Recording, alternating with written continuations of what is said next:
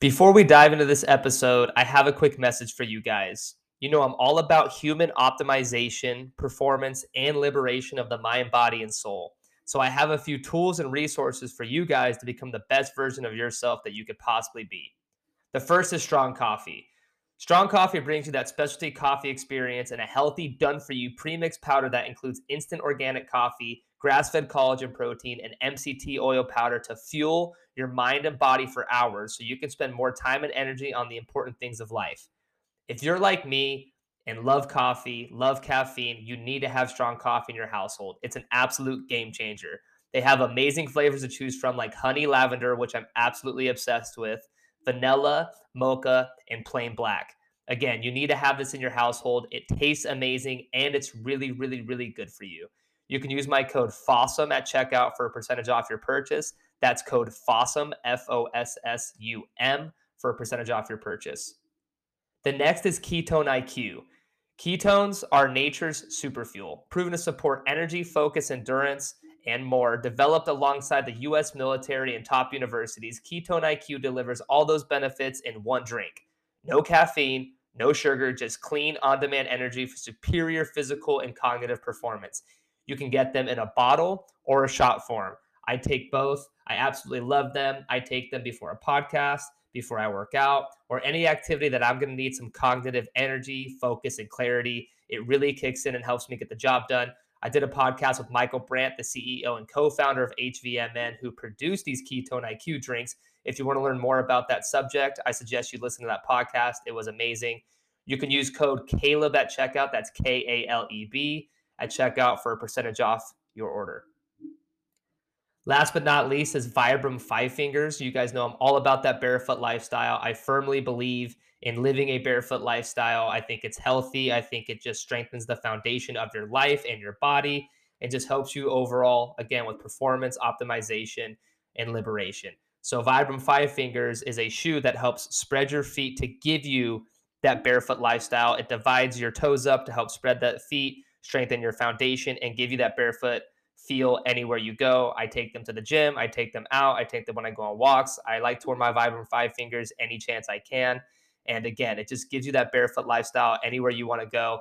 I have a link with the discount code already applied to it. So all you got to do is click the link and check out for a percentage off and free shipping for your order of Vibram 5 Fingers. I'll have all links and codes in the show notes.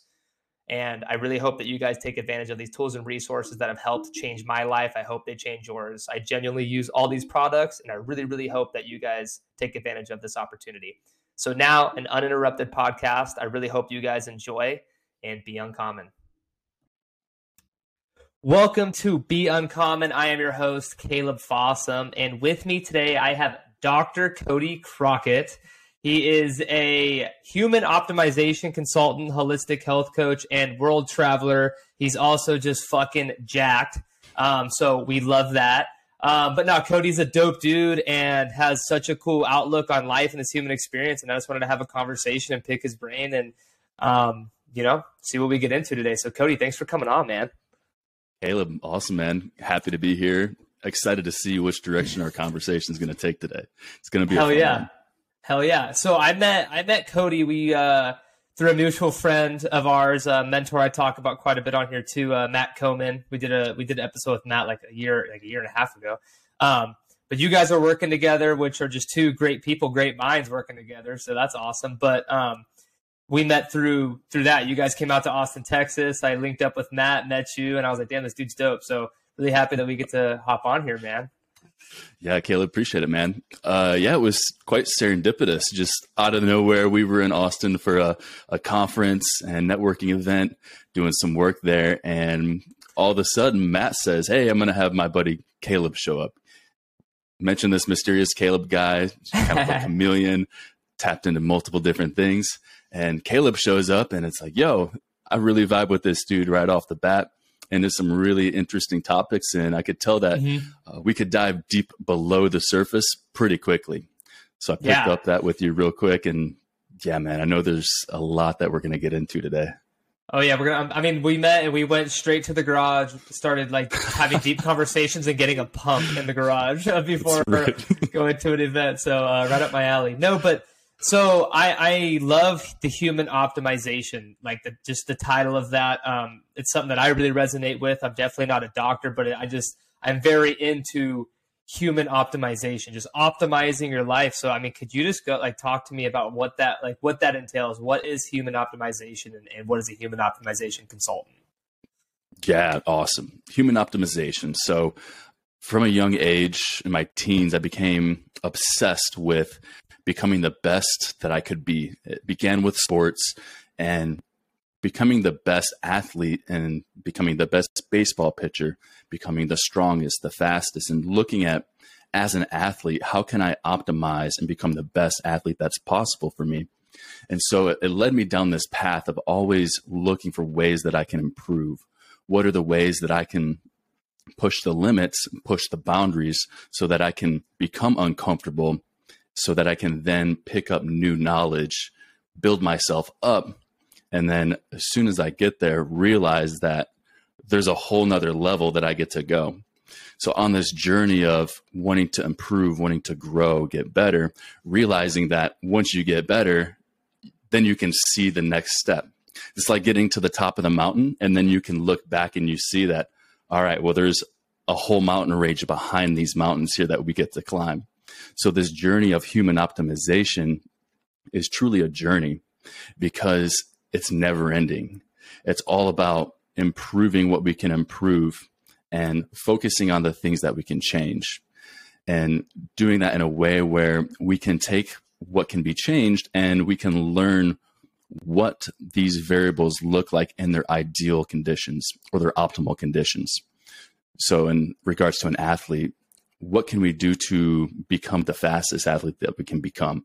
What are the variables that we can do to make it so you can come off the blocks faster, that you can have endurance for longer? What are the ways that you can finish strong? And so looking at all of this human optimization from an athletic standpoint, and then once I was finished as an athlete, debatable whether or not that ever ends, but yeah, exactly. Seeing what are the ways in life that I can optimize my health, my relationships, my finances, the community that I share my world with. What are the ways that I can then grow and make a greater impact in the world? So looking at optimization in regards to, say, our lives and the way that we can improve our health, and that means health of mind, health of body, health of spirit, and emotions. And that's truly how I like to look at things. Is we have these 4 buckets. What are the ways that we can learn from our mistakes, and we can have a vision for what optimal can look like? Because in order to know where we want to go, we have to have a vision for where we want to go, what that can look like. So we want to have a vision or an image, a crystal clear picture of what optimal looks like, so that then we can take the step-by-step actions to get there.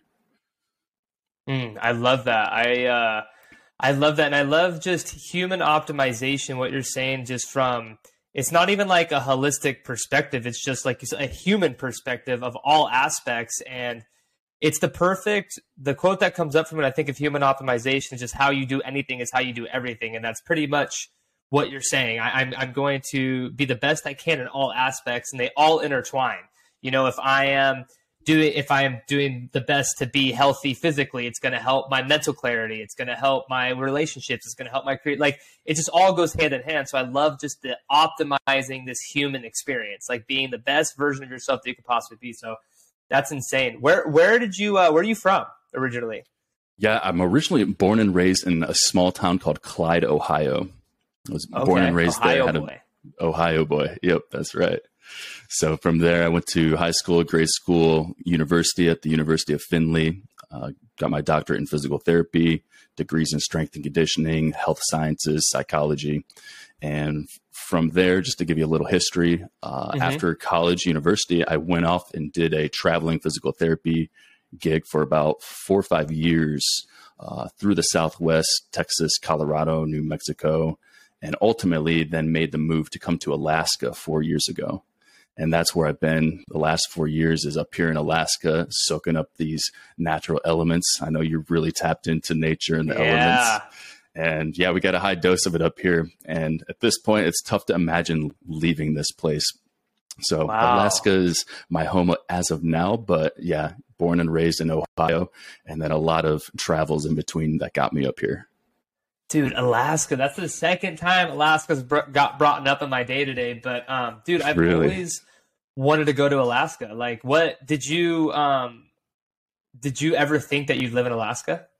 No idea. No, it wasn't until so I lived in Texas for a while, down by Houston, a town called Beaumont. And when I was in Beaumont, I was getting a lot of attention with the last name Crockett. Everyone's like, "Oh, David Crockett, are you related to David Crockett?" So he's very popular down there. And so everything came back to David Crockett was the king of the wild frontier. And from there, I had these ideas of, okay, well, I'm in Texas. That's the biggest state. Love Texas. But what's next? What haven't I seen? What's something that's extraordinary that I could go to this different world that is this new place for me to go? And that's where I stumbled upon Alaska. And now we have Alaska as the final frontier. So coming up here and just getting a high dose of the elements, nature, the wildlife. They say that everything's bigger in Texas. Well, Texas is about half the size of Alaska. So Sheesh. yeah, it's pretty big up here. I love that, dude. What do you do out there for as far like I know you're traveling, you do a lot of you're very outdoorsy. I know you're like always hiking and doing stuff. Like what are you doing out in Alaska that you're tapped into all the nature and natural elements? Yeah. So up here, I came up here originally as a clinician, as a physical therapist, and that's gone through an evolution these last couple of years as I've transitioned into, 3 businesses that I have either I'm a founder, co-founder, investments in, and then I work part-time as a clinician up here. And so that's my, the business side of the career aspect side of things. We could dive into that if we want, but in regards to the nature stuff, the stuff that I'm truly spiritually passionate about is I love backpacking, hiking, hunting, a little bit of ice climbing, skiing, snowboarding. Up here, opportunities are endless to get outside. Literally 15 minutes up the road here, I can be in a place that looks like Patagonia, like you're in the middle of nowhere. And in this area, we have different climates from, we have the Chugach Mountains here, which is more alpine tundra area. Just 30 minutes south, we get into the rainforest and we get like girdwood. We get more of the, mushrooms, rainforest feels. And then further up north, about 2-3 hours from here, we get into the interior climate where it's more plains, wildfires. It's a completely different climate there. So we have these different climates, and in each of these climates, you may have glaciers in one climate. And so we could go to the glacier. You can do glacier hikes. You can climb the glaciers. You can also do, say, there's flight tours. There's, even hunting. There's places that you can hunt here that are really easily accessible. But a lot of times we have bears, moose coming into town. So it's so wild that the moose up here are like squirrels. You're going to drive down the road and you may see a moose on the left. Another mile, you're going to see a moose on the right. So it's truly, the options are endless for getting outside up here. And summertime like this, a lot of my day is spent hiking, running, fishing. Hunting season's coming up here soon, so I've been training for a caribou and a moose hunt coming up here. Ooh, so okay. It's pretty crazy. Opening day is actually today up north for caribou, and it's still in the 80s up there. 80s, oh, wow. Lots of mosquitoes. So I'm going to wait here a little bit. But yeah, this time of the year, we're transitioning from summer season. There's still a lot of fishing, but then getting more into the hunting. And that's really what I'm excited to do this season. What do you think, like, why is it so important to stay tapped in with nature and do these things that you're doing? And, whether just why do you do it? Why do you tap in? Why do you go hunting? Why do you go, ice climbing? What is the benefits that you get out of it? Great question. So throughout my life, I've had a very close relationship with nature. I was very fortunate in the way that I grew up with my family owning some golf courses that I was very involved with working there and working outside, working in nature, cutting down trees, digging irrigation holes, and really working with the land. So I got to spend a lot of my childhood outdoors, learning how to do things, be mechanical.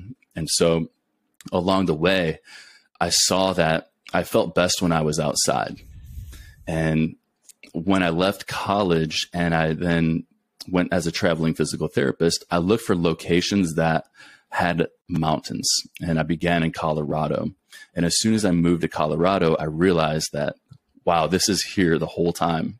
Like, this nature is always here, and that I feel so good here. I can mountain bike. I can get outside and hike.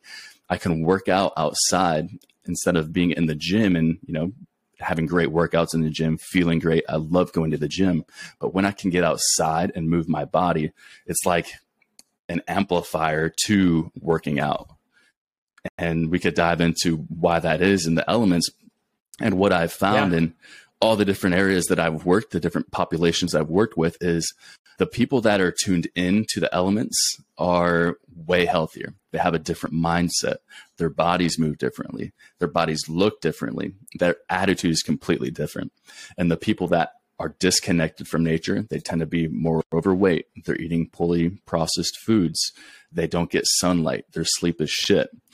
So I saw pretty quickly that there's this huge chasm and this divide between the people that are connected with nature and disconnected with nature. And that's why essentially that drove me to create my business, Primal Prescriptions, Primal RX for short, because I was able to see that there's this power of nature. And when people can maintain that connection with nature and really tap into their true human nature, that's where they can really unleash their potential and heal their mind, their body, their emotions, and live a life at the highest level. And so there's no way around it. You can't just avoid nature and think you can do everything else, because if you're missing the core essence of where you came from and your roots as a human being, you're missing out. So I've really felt this on a personal level. I've also seen this in my clients that I've worked with, the patients that I've worked with, and it's really evident in my Native American populations that I've worked with. Native Americans, Native Alaskans, they still have rituals. They have initiations for manhood. They have all of these celebrations that happen outside. And it's those people that have those roots still in nature, that still have that connection, that live life more positively, and they have a greater sense of well-being.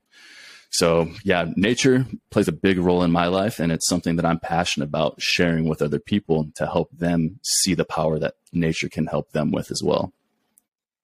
Dude, that's amazing, because, personally, I was not raised, outdoorsy at all. Like, it was all just sports. You're outdoors, but like, I didn't camp. I didn't do like anything with my hands. And then like my girlfriend, she's from Hawaii, and her dad is like so handy and like does all these things, and he's chopping stuff up and he's cooking food, he's fishing, like, so it's cool. And I've always loved like the kids that I met, throughout sports that would do all that stuff, because it is different. And then once you learn about nature and getting outside and doing these things, and it's like a new world for me, I kind of had to force myself into it, but the benefits. And then I love the word primal, like being primal, our primal state of being. Like you said, we were born naked out here in the fucking floating rock in the middle of eternity, that we came from the start. Like, we're part of this. Like you said, this is the origin of where we came from. We are one with it.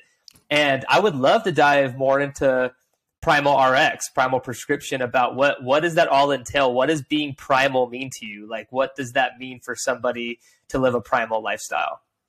Yeah, great question. I love the primal word too. I'm a little biased, but yeah, the word primal and just what it means to, primal being primordial. It's like the prime essence of where we come from. And I like to look at primal, or this aspect of being primal, in regards to the four elements. And we have the four elements of earth, fire, air, and water.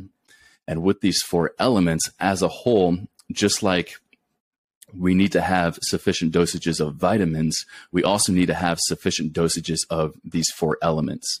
So I like to call these four elements as vitamin N, nature. And so if we look at each of the different categories of these 4 elements, we have sufficient dosages of these elements and we have deficient dosages of these elements. For example, if we take the fire element can represent the sun, light, heat. The biggest way that it shows up for many of us today is through light and our light exposure. Our world now is more designed around artificial curation, meaning that we have fake lights, we have artificial lighting, we have our cell phones, we have our computers, and they're all emitting this blue light, this fake light. And this disrupts our natural rhythms of circadian rhythm, our natural rhythms of our bodies and nature together. And so if we have this light that's telling our body that it's daytime, it's a way that we're fooling our bodies, our hormones, our minds into thinking that it's daytime, even though it may actually be midnight. And this is a big problem because with the advances of technology, it's a blessing to be able to light up the night, to have computers and technology, but it's coming with the cost of our health, because having these fake lights, it's disrupting our natural rhythms. It's disrupting our natural balance of the fire element.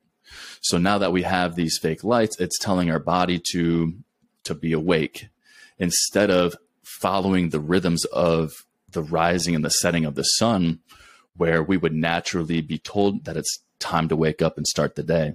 And when the sun would set, then it would tell us that now it's time to wind down. Our body temperatures would change. The processes in our bodies would change. Our hormone profiles would change. And so we would have this relationship with nature where the fire element would tell us when to wake up, when to sleep, when to eat. And now that we have the artificial light, that's disrupting our connection with the fire element. And many of us lack that sufficient dose of the fire element to keep our body functioning well, feeling well, and ultimately performing at the highest level. So I bring this all full circle. The elements are very important because, like we said, the elements are the building blocks of what we're made out of. That's our roots, where we come from. And if we think that we can disconnect from our roots and survive on our own, that's just not going to work. So you want to look at these 4 elements and what a sufficient dose would look like, and then find ways that for each of one of your listeners so that they can then dial in what a sufficient dose would look like. I love that. I love that you brought the 4 elements into it, because I mean, I didn't even, think about, obviously, like me personally, I'm starting to dive down this lifestyle of being more primal. I think I've kind of naturally gravitated towards it, but like these last, probably I'd say 2 years, I really have been trying to dive into this lifestyle. And I never thought about breaking it up 4 elements as far as you actually receiving, your benefits from each element, because it makes so much sense. That's a holistic, perspective on it. I see you have infrared back there, don't you? So you have infrared all up in your house? I do. Yeah. I got the red light therapy light strips all around the house. Yeah. Yeah. Great for circadian rhythm and keeping yourself synced up.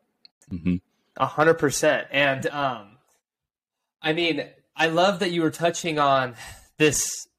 Like you said, it's 2 sides of the same coin. It's a double-edged sword. As much as we're growing and all this technological breakthrough and all these things, it's making life easier, quote unquote. But like you said, in the long run, it's at the cost of our health, like you said. And I think in a lot of other cultures and other countries, you travel, so I'm sure is that they prioritize health. They prioritize well-being over work, over wealth, over money, over these things that I feel like we out here are prioritizing. We're always busy. We're busy being busy. We're not taking the time to connect and do the things. So I'd love to hear more about, you talked about being out in Alaska and working with different groups of people, and they still have their rituals. I'd love to I am very fascinated with tribal groups. And I honestly think that's where we're going to start heading backwards. I think we're going to start going tribal. I think that's where the communities are heading. I think that's where the world's heading. I think it's going to start going tribal. So I'd love to hear more about just those rituals that you've seen, maybe some that you do personally, if you have any rituals that you've kind of picked up on or you've enjoyed doing or seen. Very interested in that. Yeah, it's really interesting to look at tribal living and some of the civilizations that were around before us, and then also the tribal living civilizations that are still around today. The biggest thing that I've noticed with some of these native communities is they maintain these rituals around hunting. They have, say, in the Southwest, I know New Mexico, there was the deer dance, and they would have a deer dance where there would be a dance, and then they would go out and they would hunt. And I'm leaving a lot of details out and probably butchering half the story, but just the point being that they have rituals around different seasons. No, just like we have the season of fall, and there's Halloween, there's autumn. They have rituals around the seasons as well. And a lot of their seasons are tied, or a lot of their rituals are tied to the seasons, but also to hunting. And an interesting perspective of, say, where we're missing rituals today is in the world of when young men today enter manhood. There used to be rituals. There would be an initiation where in these communities, these tribes, they would remove the young man from the mother. And at that point in the man's life, the young boy's life, he would be pulled away in this dramatic situation where he would then be thrust into this group of the men in the tribe. And the men in the tribe would then lead the boy out on this journey of doing his first hunt. And that was the first time where the young boy then got to surround himself with the men, with the elders, who would then guide them down this initiation of getting his first kill, his first hunt. And then after the hunt is complete, they all celebrate. The boy goes back into the tribe where they have the men and the women together. And now the women, the females of the tribe, now have a greater level of respect for that boy. They now perceive that young boy as now a man because he's gone through the initiation, so he can now be a man. And that's something that we're missing today. And that's, I think, a big problem in why we see so many young men today are lost. They don't have examples of role models. We have so many Peter Pans and so many of these young boys that are in these men's bodies, but they're still playing video games.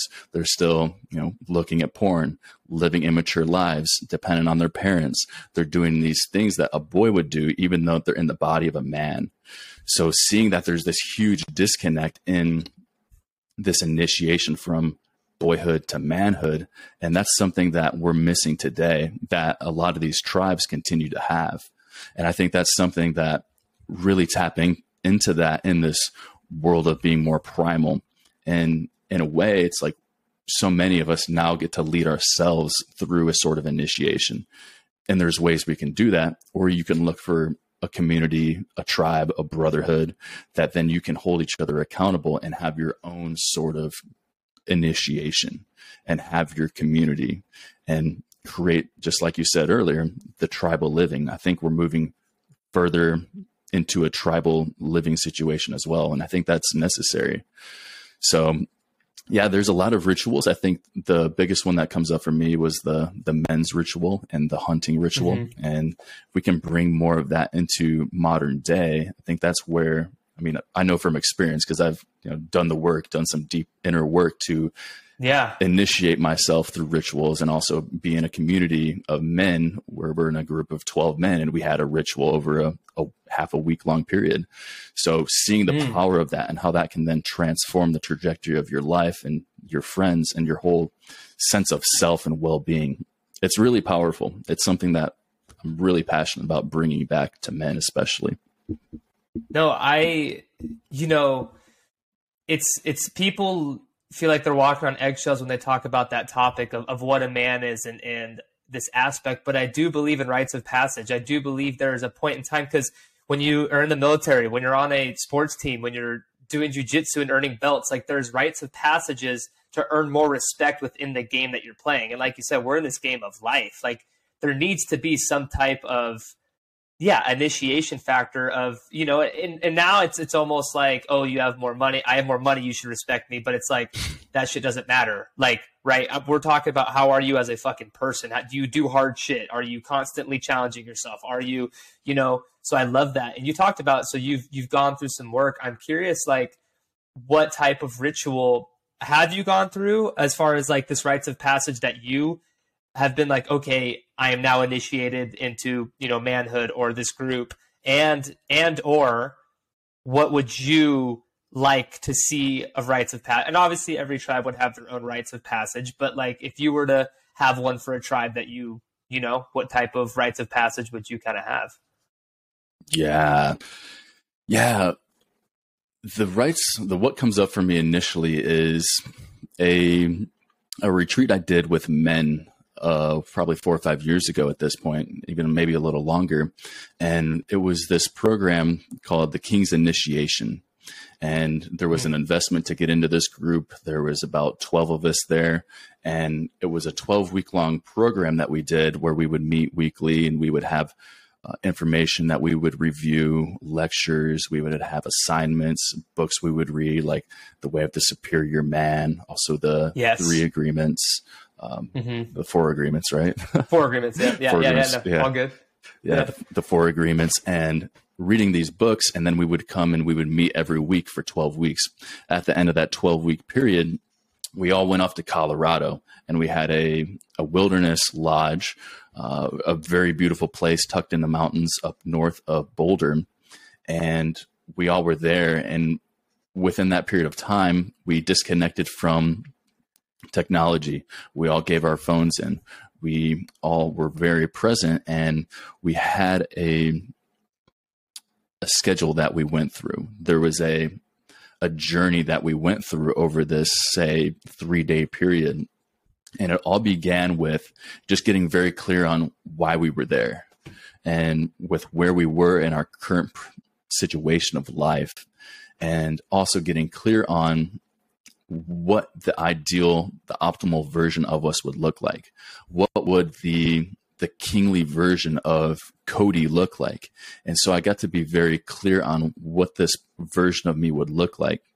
And then from there, we had journal prompts, we had exercises we'd go to, we had small group sharing, then we would come back to the group. And so we did this period of work over a couple of days, where we did the journaling, we did the work of just getting clear on what's important to us. But then we also had the symbolism of, say, a king putting on his crown. And for example, we had bandanas. And so we were given this bandana. And when it was time for us to then step into that space, there was a line that we crossed. And as soon as we crossed that line, we would put on the crown, the bandana, and then we would take on a new name. And so it was very ritualistic, where we're stepping over the line, you're receiving this symbolic crown, you're declaring who you are in this new way. And from there, doing that work over a couple periods of days, and it turned into, there was physical competitions. We jumped in an alpine lake together. We were doing boxing together, holding each other accountable at a very high level. And it created a space where we could become vulnerable with with our brothers, and to be able to share things, be vulnerable, get feedback, and get support. And that was really powerful, because when you get support by others that see you in a way where you can be vulnerable, then you can receive such powerful feedback. And when you can take that and integrate that, you can truly shift your life. And so doing that, and then to bring that all to a close, we finished the whole King's Initiation retreat with a closing ceremony of, say, 3, 4, 5 hours, where it was very sacred space that we had set up. And there was a chair at the front of the room, and one by one, we were called to go up to the chair and to claim our throne as the king. And so we were there to sit in the throne, to state who we are, to state what we believe, and this person that we get to be going forward. So it was a very powerful experience, and something that really made it sacred was the intention behind it all. And intentions are very important with so many things, but to show up in a space where we all had a similar intention and to be on a similar wavelength with a similar purpose, we could all come together to keep each other accountable, support each other, and then to come out on the other side going through this initiation all together, where we can all look back years ago and say, wow, this was a point in my life that completely catalyzed the trajectory of where I was then and where I am today. So initiations can be very powerful. And, I've done smaller initiations along the way over the last several years, but just looking at initiations and seeing how we can use micro initiations, but also taking leaps at these greater initiations can be so powerful for us, especially young men. That was, first of all, sounded really badass. Like, that is something that I think a lot of people are starting to finally tap into. Like, there's a group out here in Austin, Texas called Empowered Brotherhood.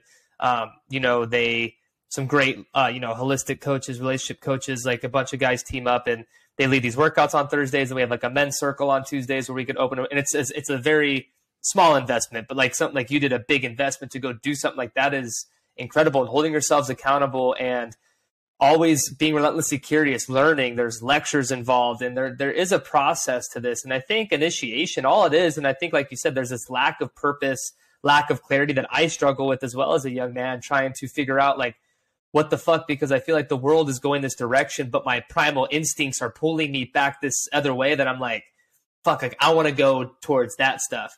And I think what the initiation is, it's just the shedding of old characters and being able to fully step into the new character moving forward, like you said, as the king. And that's very, very powerful, because in life we have to shed constantly. We constantly shed old characters, step into new characters, new roles in our life. And I think that was so powerful. So thank you for sharing. That was awesome. Yeah, my pleasure. And you nailed it on the head. It's one, shedding the old character, and then two, embodying this new character. In order for us to embody what this new version is, we have to have clarity on what that looks like. So just getting as clear as you possibly can on who this version of you is that you want to become. That way you can start to take on the character, the qualities, the behaviors that this person does. Because if you don't have that clarity, if you don't have an image of what that looks like, it's very difficult to show up in that way. You have to know what that looks like to be able to show up that way. Is there anything, because that's something that, I definitely have a picture of the person I want to constantly be and the person I want to, but as far as getting really clear on that I think that's something that a lot of people struggle with is that actual clarity part of it. Like, you want to be a better version, but like, what does that look like? What does that mean? What are the qualities? Is there, are there specific things that you've done or routines that you do to help you kind of gain that clarity and, kind of really put that into a picture for you and really make it clear exactly the qualities and exactly what you want to be? Yeah, great question. Yeah, so I do. I have a journaling practice, which has been very helpful for me through the last several years. Sometime it waxes or wanes where I'm doing more. There may be periods where I do a little bit less, but having guidance in the initial stages when I was first beginning to journal more seriously, say 8 or 10 years ago, I had prompts at the time. I had more structure at the time that I would follow. And this is stuff that I do on a deep level with a lot of the one-on-one clients that I'll have with Primal RX. A certain subset of the men that I work with they're lost in a way where they don't even know where they want to go in life, where they want to start. So a lot of it is just getting clear on what's your goal, what do you value, what's important to you. When you can get a clear understanding of what you value and what's important to you, then you can start to get an idea on, okay, if these are my values, then who do I need to be to embody these values? If I'm a disciplined person and I value discipline, well, how would a disciplined person behave? And when I understand that a disciplined person is going to take action, especially when they don't feel like it, then I can start to find ways where I can see myself being disciplined or not being disciplined. So understanding what's important to you and understanding what your goals are step number one to really getting clear on what this version of you looks like. So for me, it's been a journey of, it's a journey of change. So what's important to me today is different than what was important to me 2 years ago, which is different than what was important to me 5 years ago. And I have so much more clarity today on what I want out of life, why I'm here, and what the ideal version of me looks like, that it's like I can feel that now more than ever, which makes it so much easier for me to embody and to show up every single morning when I remind myself that this is who I am. This is how I want to show up today. These are the qualities of what I want to embody today. And to get clear in all the aspects of life, from relationships to finances to health, spirituality to career. So if we look at those 5 buckets, and we can have goals for each one of those 5 buckets. I may have health and fitness goals. I may have relationship goals. And doing that for each of those 5 buckets, then when we have each of those 5 buckets in an optimal way and have a vision for those, then we can work on taking the steps to optimize those buckets. So getting clear on, say, like in relationships, what does my ideal relationship look like? What do I want my wife to look like? Not just physically, but the relationship with my wife, how we communicate, with how we interact with each other, with the time that we get with one another. Getting very clear on what that optimal situation could look like. And then from there, reverse engineering the person that you need to become in order to have that relationship. And we can do that with all of those 5 different aspects. So yeah, does that answer the question?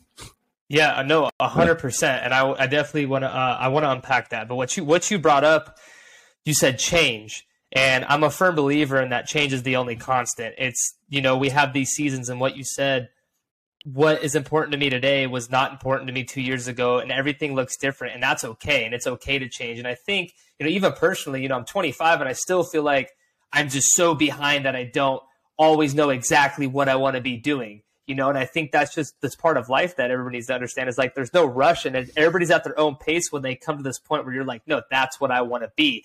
And you have to go through different trials, tribulations, experiences, and situations to learn to be like, oh, okay, I want that. I don't want that, and you're just constantly adding to this person that you want to be and taking things away. And you're just constantly learning in the arena of life. And I absolutely loved everything that you talked about, the buckets. I definitely want to dive more into Primal RX. I had a question to ask you with that, the change. It'll come back to me, but yeah, it'll come back to me. It was a good one too. I lost it. You're talking about change. Yeah, the goals change from, with where I was a year ago, 2 years ago. So it's constantly reassessing and assessing, okay, well, this is who I wanted to be 6 months ago. Am I acting in accordance with that? Have I showed up disciplined? Has I showed up as, a strong, emotionally controlled man? Being able to assess ourselves and do that on a regular basis. I like to do it every quarter. And at the end of each year, I like to go a little bit deeper. A lot of times I may go off into nature for an extended period of time, or a retreat, to really dive deep and assess, am I on track for my goals, short term, medium term, long term? I think that's the point where if you're losing clarity or you need some, I think, like you just said, going into solitude, going into nature, being silent, like really going inward to get the questions or to get the answers to the questions that you seek. And like you said, you have to see how you're showing up in order to attract the things that you want. That's what it was. It was reverse engineering. You talked, it's starting at the end. I love that whole concept of starting at the end and reverse engineering to get that, because that's what I think, saying, like, I want to get there. Okay, how do I get there? And I reverse engineer, but also the how has just come up by doing, by being in the arena, by doing shit and learning, and the how just starts to expose itself. I love that. But I'd love to get more into Primal RX. So is this your human optimization holistic coaching? Like, this is just what I feel like it's just lifestyle. Like, it's hard to like, hey, this is a fucking lifestyle. Like, this is optimal. It is a fucking lifestyle. Yeah. Yeah. Yeah. 100%. Yeah. It's that's really what it comes down to. Is Primal RX began as a way to just, as a platform to share the power of nature, and then using that as a way to then add value, to share that knowledge. And then also now it's like, I have my coaching clients, my one-on-one coaching clients that I work. Each one's a little bit different, but it tends to be primarily male that want to get fitter, in better shape. They may have troubles with confidence. They may feel like they can't attract the woman that they want. So a lot of these things can be solved through doing the inner work. And this has led me down this path of doing the one-on-one coaching, which I still do. If people are interested, they can apply to work with me. But more so recently, I've been developing this program around a men's aesthetic physique and building a program specifically for men so that they can then start to embody more of their masculine strength, to step in and to claim their confidence and to build an aesthetic body.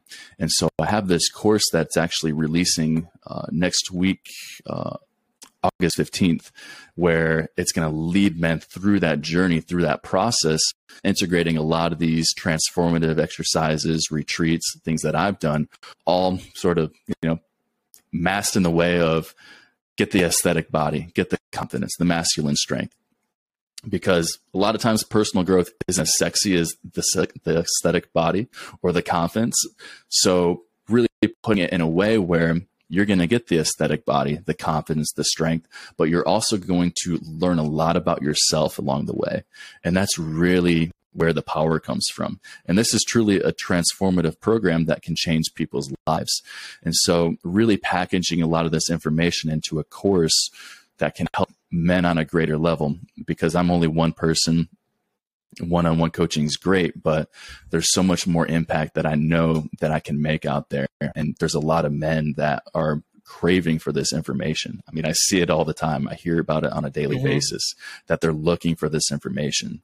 So really providing that, and to share a lot of the knowledge and the work that I've done on myself and that I continue to do, because like I said, it's a process, it's a journey, it's a continued process of growth.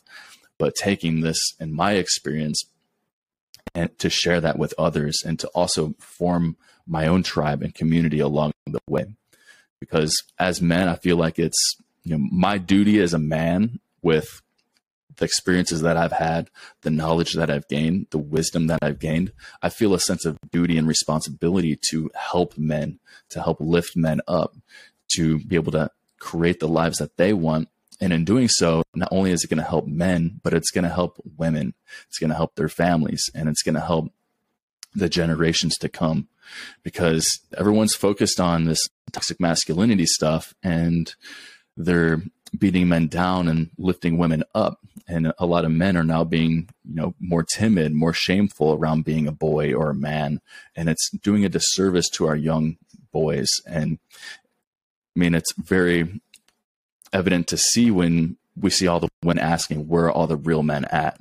We have the women acting more like men and the men acting more like women. So there's positive and healthy ways that men get to show up in a more masculine, strong way. And it begins with embodying and taking responsibility for themselves and being able to lead themselves first before they can lead a woman. Because if a man can't lead himself, he can't lead a woman. Other men aren't going to respect him. Other women aren't going to be attracted to him. So it all begins inside, and taking leadership and responsibility for yourself, and showing and proving that you can do this work on yourself. And that then gives you the confidence and the respect to be able to do that for others as well. Yeah. I mean, yeah, drop the fucking mic. No, seriously. I mean, I've, the leadership role, like there's a way to go about it, and you can tell by people's energies. I love one of the guys from Empowered Brotherhood. His name's Darcy. I don't know if he's listening, but shout out to my boy Darcy. But he's just jacked, this mountain of a man. And he went on and he posted this video saying, when you're an alpha, you don't announce that you're an alpha. Everybody just knows, right? There's this big like alpha mentality right now, like, oh, I'm an alpha dog. Like, no, dude, are you taking care of yourself and showing up with the energy and the confidence because you've done all that inner work? Like, the alpha doesn't announce or claim himself as the alpha. So like you said, being a leader and just doing the inner work and being the best version of yourself that you could possibly be, and then going to then serve the world, it trickles down. Like you said, it helps young men, it helps women, it trickles down. And it's not just men, but also I do think men are a big part of this tribe. That's from ancient times. You are the leader, you are the hunter. Like, that's just biologically what the fuck we're made of, is to go out there, lead, hunt, and fucking provide. And that's just part of life. And yeah, man, so much to unpack there, but that was incredible, because I really love that. So your course is coming out, gotta cop that. And I love that, you know, you preach this lifestyle, but you embody it. So people that aren't, if you're watching this on YouTube, you can obviously see what Cody looks like, but seriously though, that's a part of it. I'm a firm believer in your meat suit and what you are putting out. Like you said, the aesthetic. Like, I don't like when people claim that they're this coach or this thing, but they're out of shape, or they're, you know, oh, I do this, and but you're, yeah, you know, and hey man, live the lifestyle you want to live, whatever, but don't preach if you're not in the arena. Like, you're in the arena. You can tell by the way you speak about things, your knowledge, your energy, your aesthetic. Like, you live this lifestyle. You're not just fucking out here like, oh, take my course. Like, no, this is your life. This is what you do. Yeah, that's right. We are a testament to the things that we do.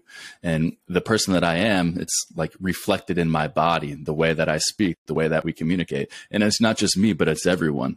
And so the people that we see on a daily basis, you can get a grasp on the type of person that they may be, or the things that they're interested in, their thoughts, behaviors, actions, within 2 minutes of meeting someone.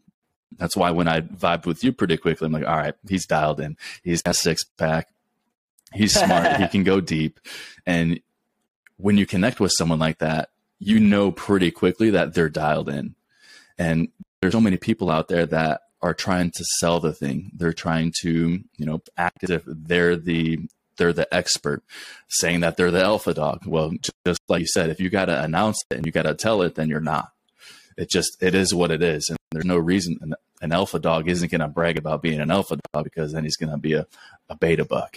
So I love it's that. just by being that person, when you be something. So when you embody, you're taking on the qualities and characteristic. Your being, your sense of being is that energy. And when you can be in that energy, that vibration then is felt by others.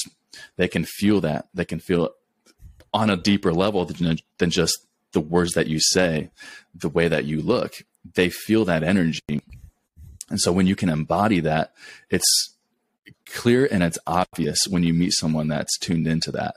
And those are the people that have the respect. And that's something that I didn't used to have. That the version of me I am today is something that's taken a lot of work for me to get here.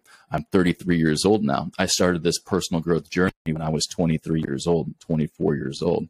And this is like a day after day doing the work, putting in the time, the reps, the effort, doing the uncomfortable challenges, overcoming the obstacles, being willing to fail. And shit, I've failed multiple times in multiple things. And those are the times that I've learned the most. And I wouldn't be where I am today. But just having the courage to get uncomfortable, to have the courage to change. So many people are afraid to change because they're in their box, they're in their friends. They don't want to upset their partner. They don't want to upset their family. They're afraid of what their friends and their family are going to think. And so there's all this pushback to prevent people from changing. And it's been fortunate for me in my journey, as I've moved across the country 5 different times, that I haven't had to carry a lot of that with me.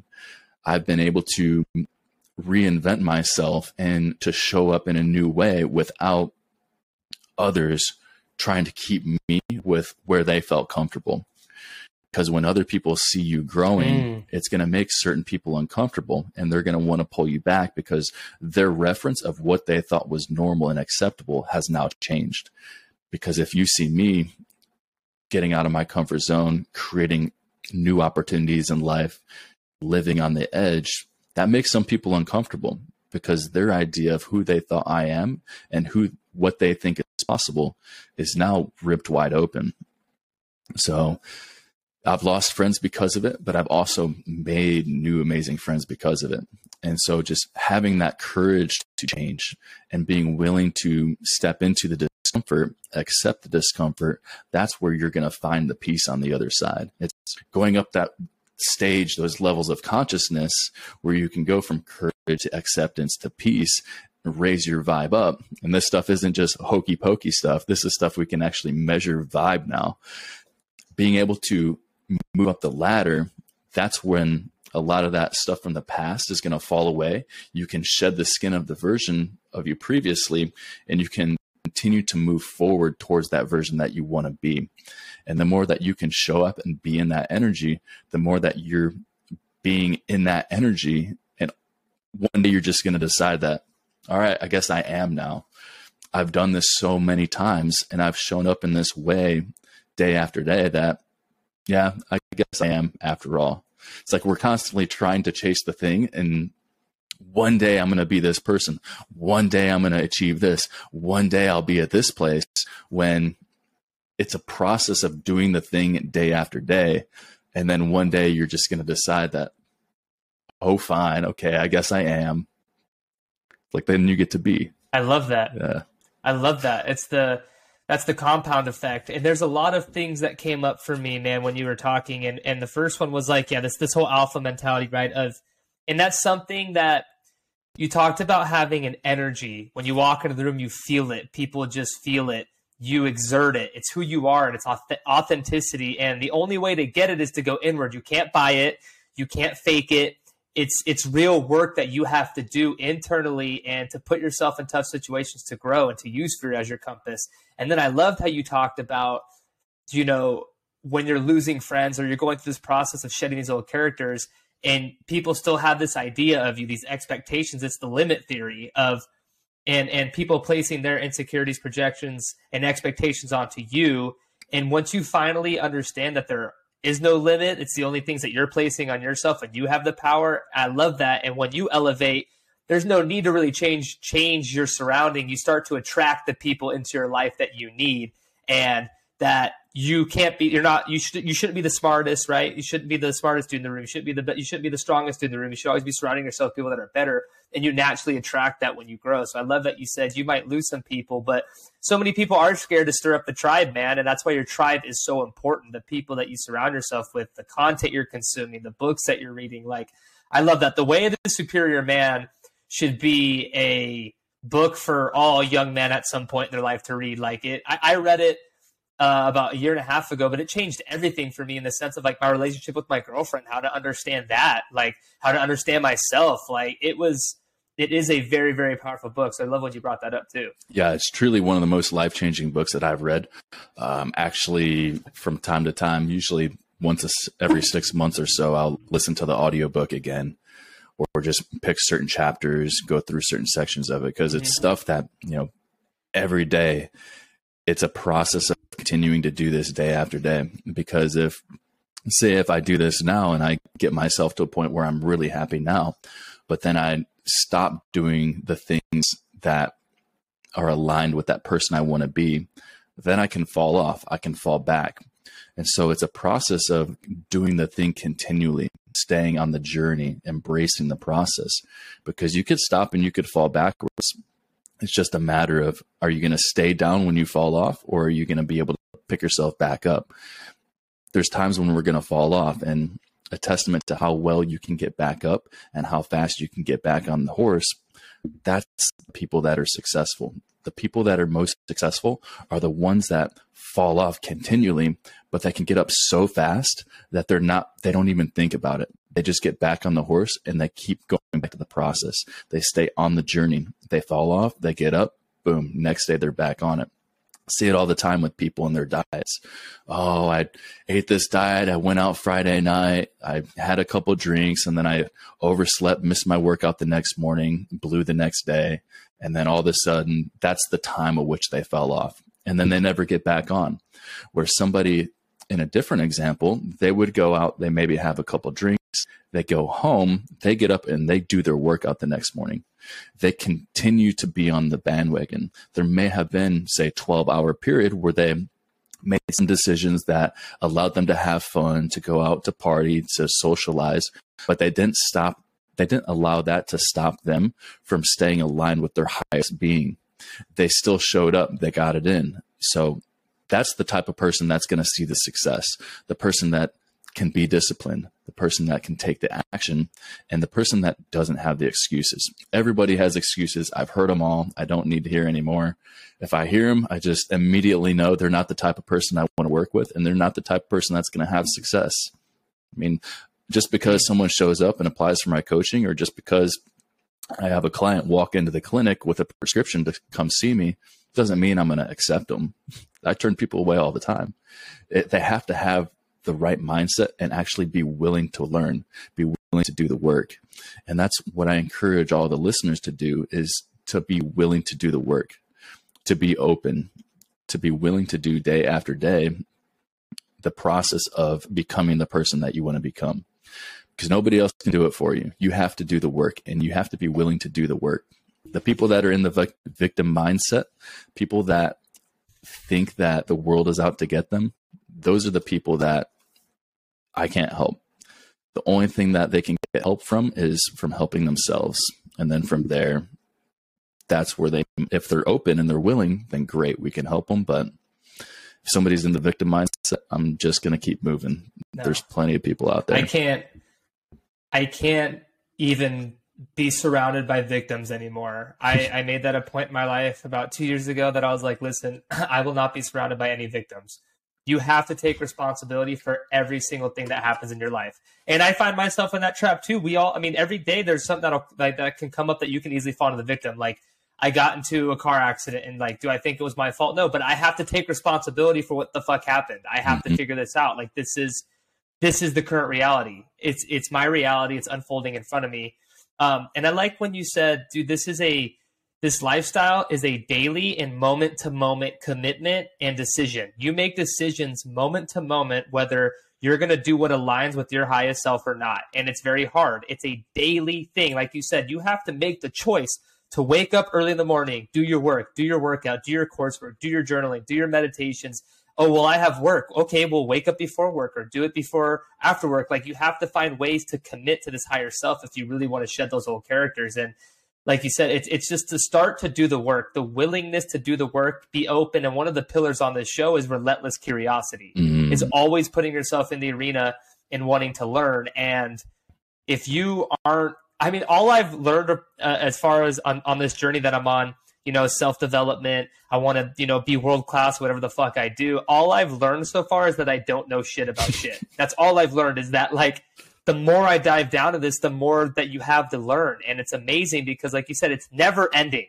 You're never going to have it all. You're never going to be perfect. And that's the beauty of it, is that it's just, the beauty is in this journey, getting to your highest self. Yeah, it really is. It's day after day. It's being willing to do the work. And so much of it begins with our mindset.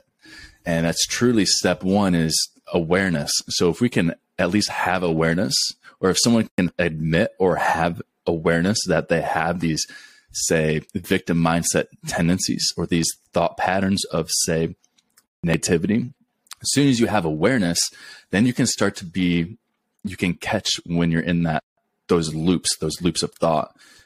Awareness is number one. And from there, that's when you have a decision you can make. You can make a decision to change.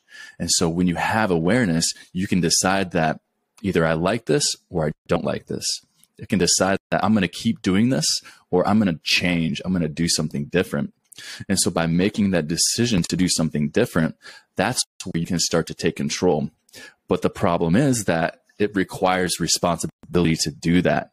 And so many people today don't want to take responsibility, because if they take responsibility, then there's a sense of, like, I did this, or it's my fault.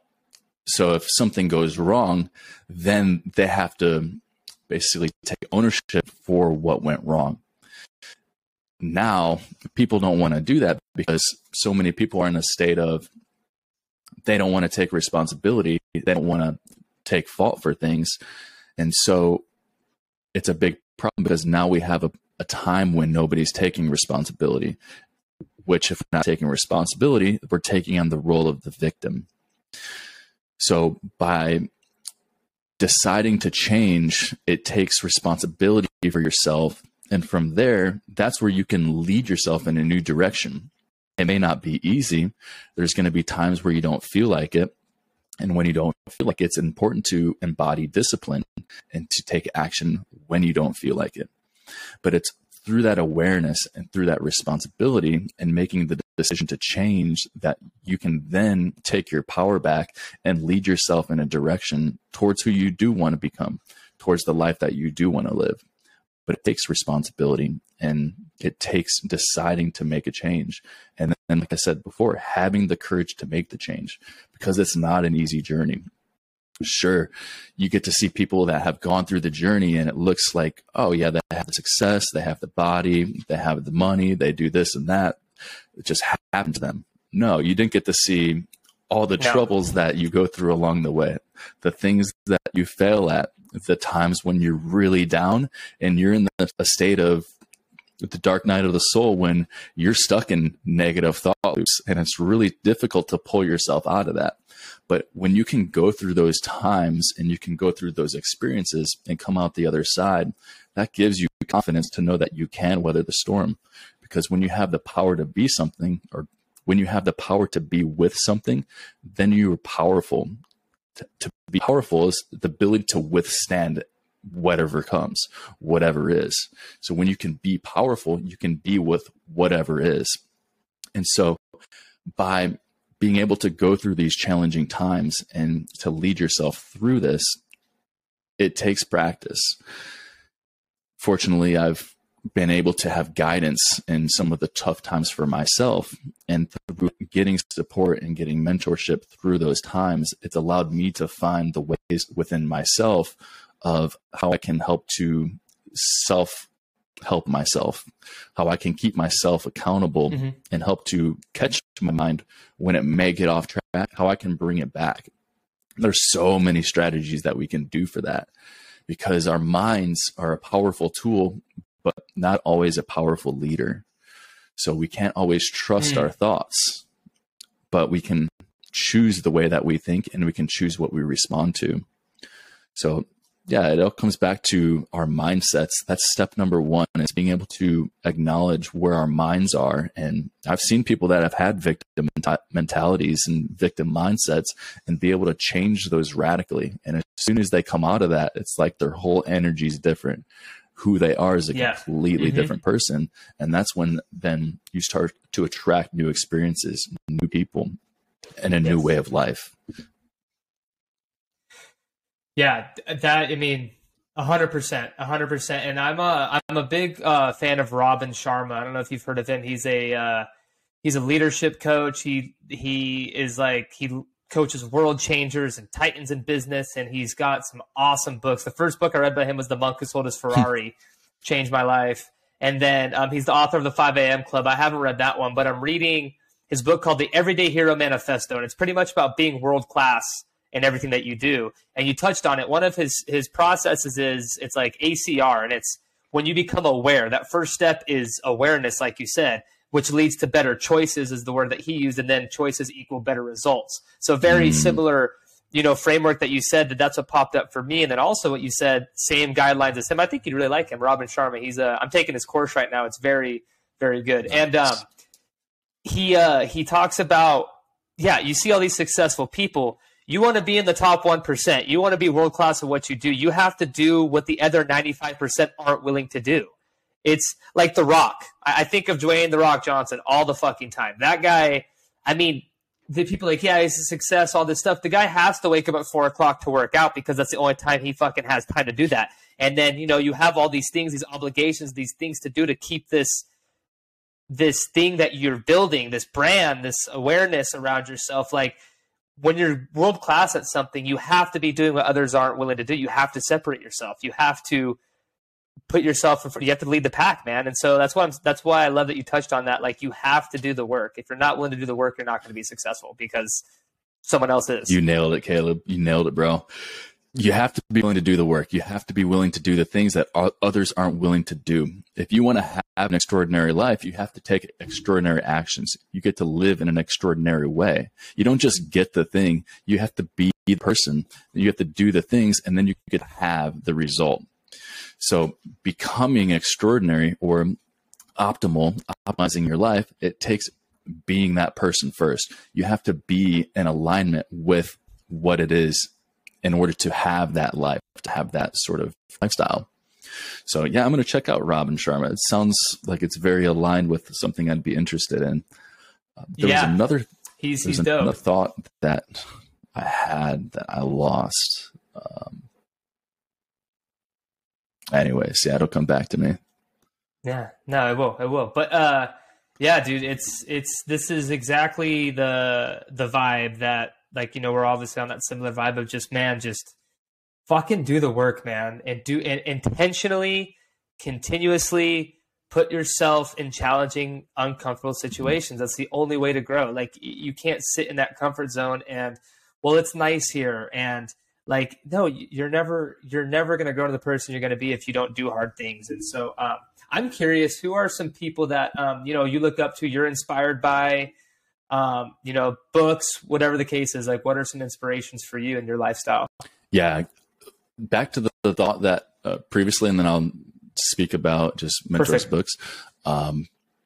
Yeah, being willing to do the work. So many people aren't willing to do the work, and the society now is moving in a direction of telling people to live based off their feelings, tap into their feelings, and let their feelings guide the decisions that they make. Well, that's a slippery slope, because if you're allowing your feelings to dictate your actions, your feelings aren't always going to align with the version of you that you want to become. If you feel like eating pizza and you don't feel like going to the gym, and you listen to that, then you're never going to get an aesthetic body. It doesn't matter how much you feel that this is the way for me to live. You're just not going to get the aesthetic body. You have to be willing to make the sacrifices. You have to be willing to delay gratification. Our world now is so based off of instant gratification. Social media, it's a big thing. I mean, I've removed social media from my phone here, Instagram, Facebook, the last couple of weeks, and the mentality that I have now is completely different, because I see what just the constant instant gratification that we're getting. Social media has turned into basically porn. I mean, essentially like hardcore porn, not even softcore porn anymore. Mm-hmm. So it's like, you know what I mean? It's like straight up. So seeing what that does to our minds and see how it's giving instant gratification, what it does to, I'd recognize what it does to my mindset, and I'm very aware of that. But how many people are out there that aren't aware of their minds? They don't have that awareness of themselves, and just stuck in these patterns of instant gratification. They may think it's a great idea, and they may be interested in changing their life and getting the body, the confidence, the strength, and living this extraordinary lifestyle. But are they willing to do the things? Are they willing to delay the gratification?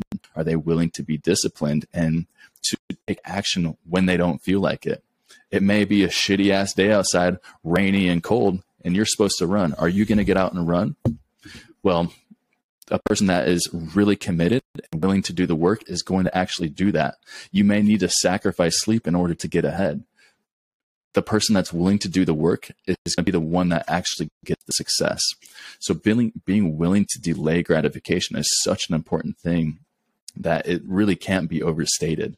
That when we can delay gratification and to become disciplined, that's when we get to actually have the life, because we're being and we're taking actions and doing the things that then we get to have the result. The result at the end of the day, that's what we get. That's the gift. That's the having. So many people are trying to have the thing before they do the stuff or they become the person. It's like, you know, they don't want to do the inner work. They don't want to do the actions necessary to have the stuff. They're trying to do things in reverse. They're trying to have, and then they can do the thing, and then they'll be the person, when it's ass backwards. It's be, do, have. So just wanted to respond to that. No, I love that. I love that, because opportunity costs, like you said. And I think that's what's so beautiful about when you play sports. Being in the military, being a part of a tribe, like you said, like there's times when you don't want to do shit and you have to tap in and fucking do it. Do I want to go to a 5 a.m. lift? Fuck no. I never want to be. When I was playing Division I football, I was fucking debating my life every single day in that locker room. But you keep persevering, you keep pushing through in these good moments and, the wins, the touchdowns, whatever the case is, you get that gratification later, delaying it, like you said. Or recently, I've tapped into this Robin Sharma course and I've been waking up at 5 a.m. as much as I possibly can, even on the weekends. Sometimes I press snooze till 6. I fucking hate myself, but I'm trying to get there at 5 a.m. and then force myself to go to jiu-jitsu on days and then go to the gym, right, do these things.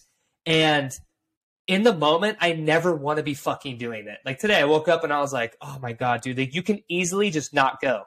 It's so easy just to not go and go back to bed. But I'm like, no, fuck that. And I keep having to check. And this is the first time in a long time because I was pretty much a psycho in football. Like I would have done anything. I would have died to be the first one in the locker room. Like that was my walk-on mentality. And so talking to my, friends, it's once you leave that world or you leave something that you've been a part of for so long, that was kind of the way of life. Like that was what had to be done. Like, in order to be successful in that field, you're so clear on your goal. You want to go to the NFL, you want to do these things, you want to win. So you have to do these hard things.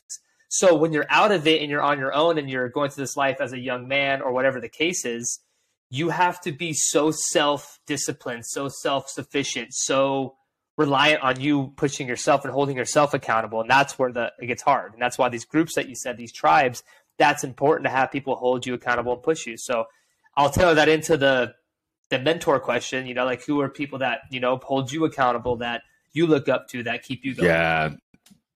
So yeah. And on the aspect of sports, we have that accountability at the time and we're in a tribe at the time where we're doing the things where we get support and there's pressure. I heard Andrew Tate recently has been pretty popular, and he made a comment that I really liked. And he said it's a lot easier to be brave around other brave people. It's a lot harder to be a coward if you're surrounded by brave people.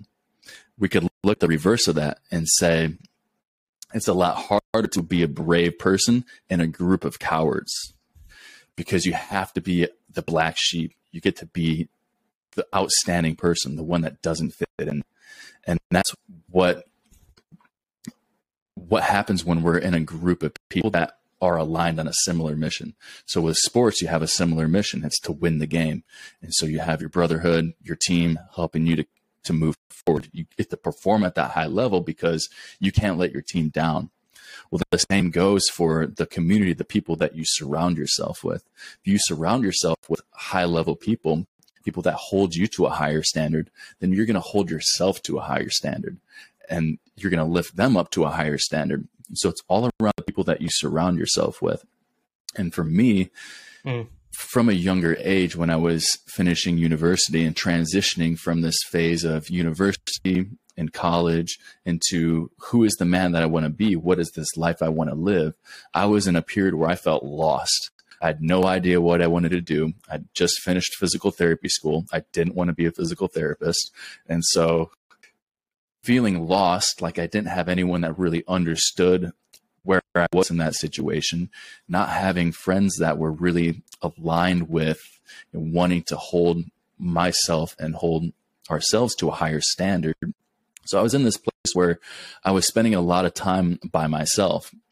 And from there, I realized that, okay, well, I can start to read these books, The Way of the Superior Man, The 4-Hour Work Week, got really into Tim Ferriss's stuff. With Howe's School of Greatness. A lot of these original podcasts, when they first started coming out, I was really plugged into podcasting from the start. The YouTube from the start. Coach Corey Wayne was one of the first YouTube channels that I watched, and still to this day, from relationships to life, man's purpose. And so really getting books and podcasts and information. And then from there, I started to, on the internet, I came across, it was actually my first mentor, Phil Drolet, had posted something on Facebook, and I don't even remember how I came across him, but he had said something to the degree of, if this describes you, comment in this post and I'll send you a message. And I did it, had a call with Phil. I was in a position at the time where I didn't really have much money to make an investment into personal growth or this mastermind, this tribe. So I really wanted to do it because I felt like, speaking with Phil, he was communicating to me that there was many other men just like me that felt like they were lost, like they didn't have people aligned on what their similar path in life should be or what they want to be. And so I saw that with Phil, and that was the first investment I had made into really diving into a men's group. And from there, it led to me and Phil working together, 4 or 5 different times. We ended up going to Peru for a retreat together there for ayahuasca. And through that journey of just working with Phil, I got to meet many of my friends who are great friends today. One of them, my friend Daniel Karan, who is my partner in Powerful Subliminals, a business that we've created over the last couple of years for mindset. So just being able to invest in myself, to meet some of these mentors, meet these friends, to network. Now I'm seeing this pay off, because it was about 9-10 years ago that I had made that jump. And now today, seeing how the fruits they've come, the fruits are blooming and blossoming, because now I get to see where these friendships have led, what it's allowed me to embody in myself. And now I have these friends, these brothers that I went through a King's initiation with. I did these retreats with, where we hold each other accountable still today. We still have that relationship where we want to live life at a high level, and we're willing to have difficult conversations. We're willing to do challenges with each other. And so really seeing how it began with books, podcasts, when it comes to specific people. I don't think anyone on this that's listening will be familiar with Phil. He's tends to lay a little lower on the grid, and you have to, kind of get introduced to him. Word of mouth. Word of mouth. Yeah. I love that. That's the best way to be, man. So it's been great with him. He's changed my life. And when it comes to people that others may be aware of that are people that I look up to, one is Paul Chek. Love Paul Chek. Amazing man. Really on a lot of levels, from, all levels, literally all levels on Earth and other planes as well. Other people I look up to, Ed Mylett, he's great, puts out a lot of content for young men. Elliot Hulse, I like Elliot's stuff. He's gone through some ups, downs, different trajectories, directions.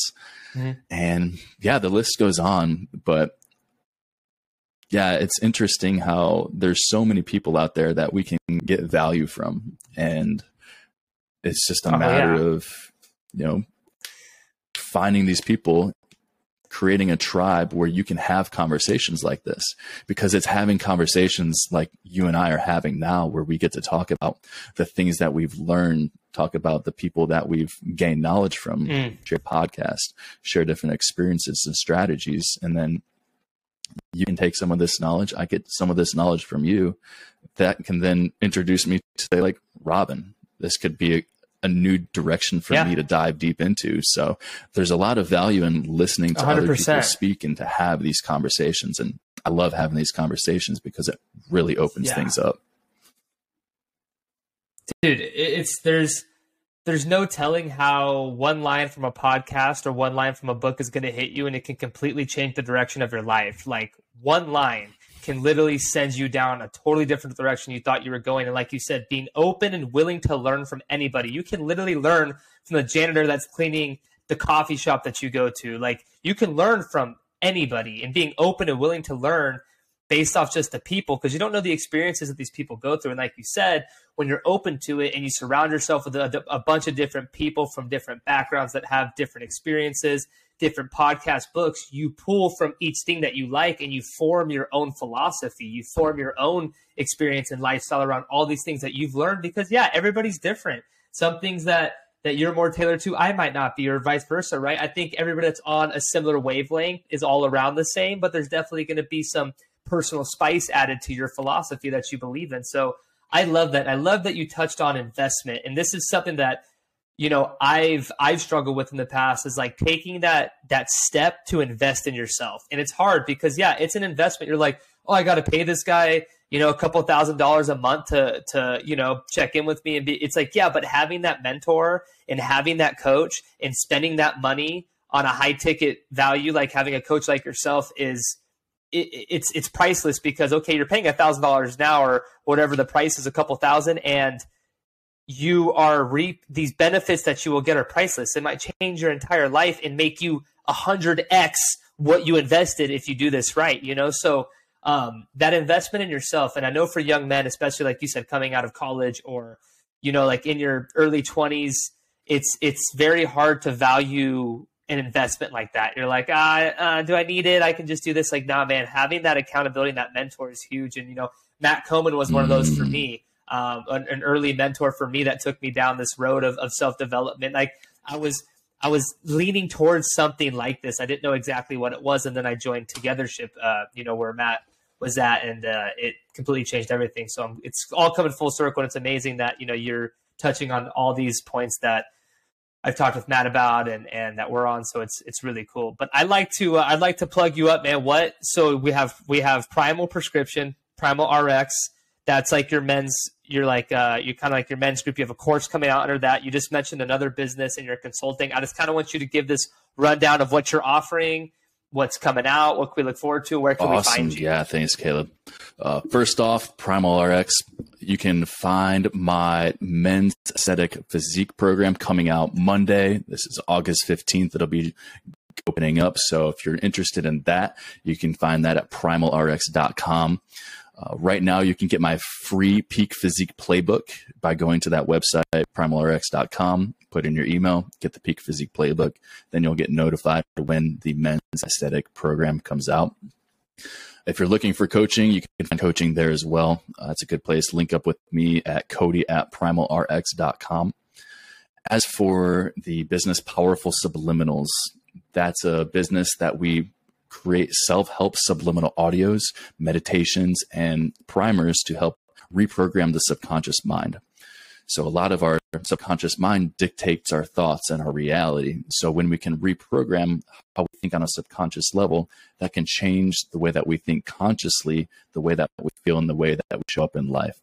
So our subliminal audios include anything from nature sounds. We have binaural beats, and then each one of our subliminal audio includes a detailed script of positive affirmations. The affirmations in the script depend on what the actual script is designed to do, but it's all self-help subliminal audios. If you're interested in that, you can find more info at powerfulsubliminals.com. We also have an iOS app and an Android app that you can download. If you go to your app store, search Powerful Subliminals, it'll be one or two that the first ones that pop up. The logo is a blue lion with headphones and hypnotic eyes. So you can recognize it that way. Yeah, it's pretty dope. I use it more than anyone, to be honest. I'm probably using the audios more than anyone else, but it's dramatically changed my life.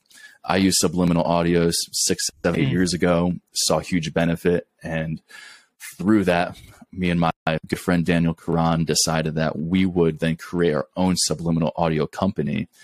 Because of how obsessed with self-help, personal growth that we are, we know we have a lot to offer there. So Powerful Subliminals, you can find out more with that. And then the other main project is, we didn't get to touch on this. This will be something that maybe on a different podcast, we can bring more of the team, is our corporate wellness business, Opti Wellbeing. And that's a project that we have going on. It's our corporate wellness business offering healthier solutions in the workplace to improve culture, well-being, and engagement.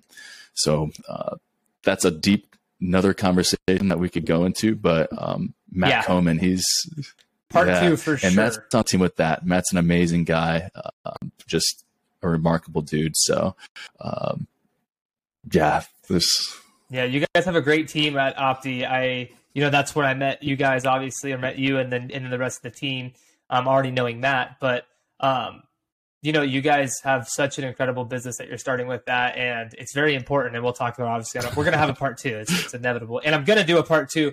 I'm manifesting and working towards having a fucking studio set up and flying, my guests out and doing it big, man. That's the goal here. That's what I want to do for these part 2s. That's why it's going to be cool seeing the come up with all this. But no, Opti Wellbeing, it's needed, man. Like transforming corporate America and your workplace and just places that need it, like to be healthy, man. It's not healthy sitting at your fucking desk all day, curled up at your fucking screen, you know, and having healthy alternatives and implementing all these things that you've talked about throughout this whole podcast. And I am personally going to download that ebook after this, and I'm going to look at the powerful subliminals. And I mean, I'm going to tap into all that stuff because I am a believer of what you're pushing and obviously just what you're presenting, man. You embody it all. So it's not, it's real life shit, you know, and I've obviously met you in person. I felt the energy. So it's a no brainer for me. So anybody listening, I just really encourage to, I mean, this could be your first step into changing your life. You know what I mean? If you take, you know, Cody's courses or whatever the case, you know, if you want to work with him one-on-one, that'd be awesome too. But just take that first step into investing in yourself and it will pay off tremendously. Yeah, brother. But, man, this was a powerful podcast. I appreciate everything you said. It's a true honor and it's a pleasure connecting with you. There's a lot of value here. And just like you said, in regards to the personal growth, it's like I was doing personal growth before I called it personal growth, before I realized it was personal growth. Mm-hmm. Just like you said with your journey with Matt, realizing that there's something greater that you're destined for. There's something more that you're looking to get out of life. That's exactly how I felt. As soon as I learned that, like people call it personal growth, self-help, development, I'm like, oh shit. All right, well, maybe I'm going to call it something else because it's not sexy. It's almost like, It's like I was embarrassed to even talk about it, where now it's like, I don't give a fuck. Like, my life has radically changed and it's so much better. And I live life just radically honest. And so being able to just take actions moving forward, maybe it's personal growth for you. Maybe you call it something different, but it's a journey of becoming optimized day after day, again and again. And so it's a beautiful thing to come on your podcast, to have you come on and share this time with you, this amazing conversation. And yeah, brother, I really appreciate you having me on. Dude, I mean, again, likewise, there's definitely going to be a part 2, but yeah, thanks for taking the time, man. I really appreciate it, and I know our listeners will as well. So until next time.